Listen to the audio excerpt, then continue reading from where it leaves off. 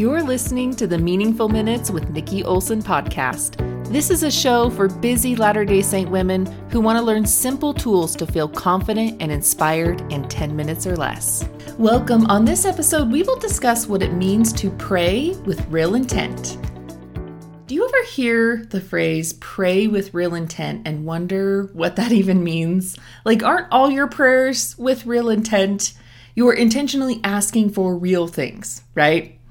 I always thought that in order to pray with real intent, I needed to feel a force behind it, an urgency or almost a desperateness. And this always felt really off to me, that I needed to make my prayers feel forced, urgent, or desperate. Until I started really studying about what meaningful prayers really meant. I had no idea what real intent meant. So today, I want to walk you through what it really means to pray with real intent.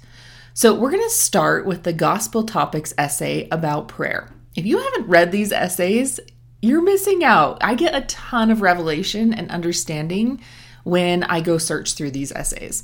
So the essay on prayer says that we need to make our prayers meaningful. The Prophet Mormon warned that if anyone shall pray and not with real intent of heart, it profiteth him nothing, for God receiveth none such. To make our prayers meaningful, we must pray with sincerity and with all energy of the heart. We must be careful to avoid vain repetitions when we pray.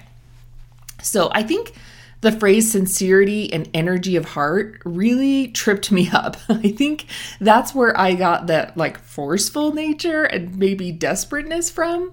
Looking back now, I can see that I was looking through the lens of the natural man when I thought of prayer. I thought of prayer as more of a checklist item than a real relationship building tool.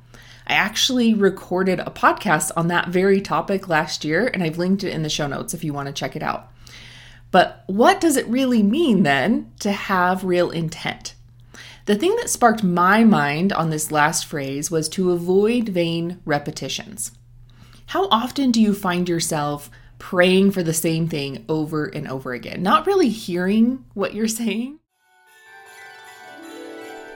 All right, I had to interrupt these meaningful minutes for a quick reminder. The holidays are coming. Yep, they are fast approaching, and there are a few gifts that usually you're scrambling to think of ideas for last minute. And that's your friends, your neighbors, and your ministering sisters.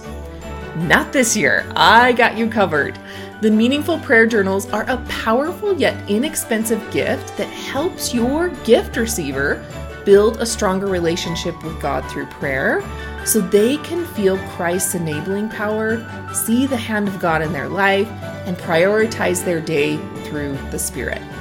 And this is also a fabulous gift for Relief Society presidencies to give out to their ward sisters.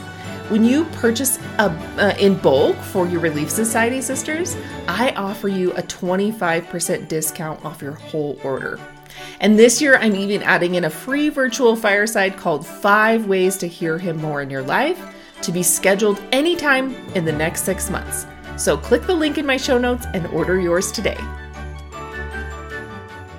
So the one thing that switched it all up for me is to make my prayers more intentional.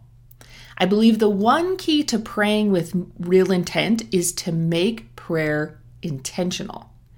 And the way that I make my prayers more intentional is to ponder them before I pray. There's another great essay on this in the Gospel Topics under Revelation, and it says, take time to ponder. When we take time to ponder the truths of the gospel, we open our mind and heart to the guiding influence of the Holy Ghost. Pondering takes our thoughts from the trivial things of the world, helping us gain a more eternal perspective and bringing us closer to the Spirit. I love the phrase that pondering takes our thoughts from the trivial things of the world. Don't you think that's what real intent means? Praying with an eternal perspective to bring us closer to the Spirit. And I want to take this a step further. In the Guide to the Scriptures under Ponder, it says to meditate and think deeply, often upon the Scriptures or things of God. When combined with prayer, pondering the things of God may bring revelation and understanding. So this is telling us we need to be combining pondering with prayer to receive revelation we seek out of prayer. Nephi did this exact thing when he wanted to receive his own revelation on what his father Lehi had seen. In 1 Nephi 11, it says, "For it came to pass after I had desired to know the things that my father had seen, and believing that the Lord was able to make them known unto me, I sat pondering in my heart. I was caught away in the spirit of the Lord into an exceedingly high mountain, which I had never before seen, and upon which I had never before set my foot." Nephi sat pondering. Do you think he was praying as well, right? He was probably pondering in prayer and received some very critical revelation that has changed the course of history for us all. And another example of pondering is Joseph Smith and Sidney Rigdon when they were pondering the meaning of heaven in Doctrine and Covenants 76:19. And that says, "And while we meditated upon these things, the Lord touched the eyes of our understandings, and they were opened, and the glory of the Lord shone round about." My guess is they were sitting in a meditative prayer state, and that's when the revelation came. So what does pondering meditative prayer look like, right? Well, one way that I do this is with my Seeking Personal Revelation journal. If you want to know how I use this in detail, check out the episode I did a few weeks ago about meaningful prayer. But before I pray, I sit in a meditative state, aka silence. And I think about my day before, like yesterday, and the day I'm about to encounter today. And I ponder on the things God helped me with the day before and where God can help me with in the day ahead. I write down a couple of words for each of those occurrences or situations. And then after I have a few things in each of those categories, I start my prayer with the items I want to talk to God about. I talk, and then I listen in silence and stillness. This is also a pondering meditative state. My journal has a place for me to write down the revelations I receive and a way to not lose track of what I wanted to talk to God about. This is my way of praying with real intent. I am intentional about my conversation with God. Elder Joseph B. Wirthlin, in a 1982 talk, I think sums up my process perfectly. He said, "To soundly plant good seeds in your heart requires prolonged, intense, unrelenting pondering. It is a deep, ongoing, regenerating process which refines the soul."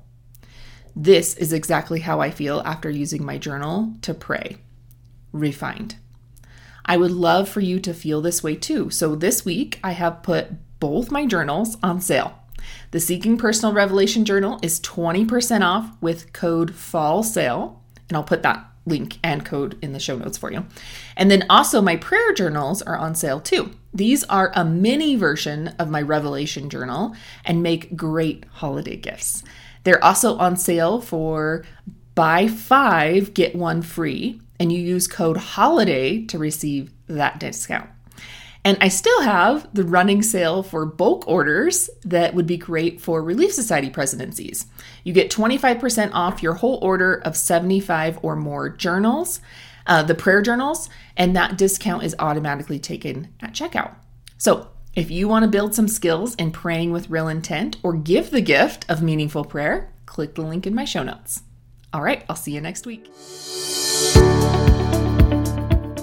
I hope these minutes you spent with me were meaningful, helped you feel inspired, and more confident. If you liked today's episode, check out the show notes for links to other episodes you might like too. And while you're there, in my show notes, look for the links to my website, social media, and free handouts for remembering how to implement the skills. Thank you for listening to the Meaningful Minutes podcast with Nikki Olson.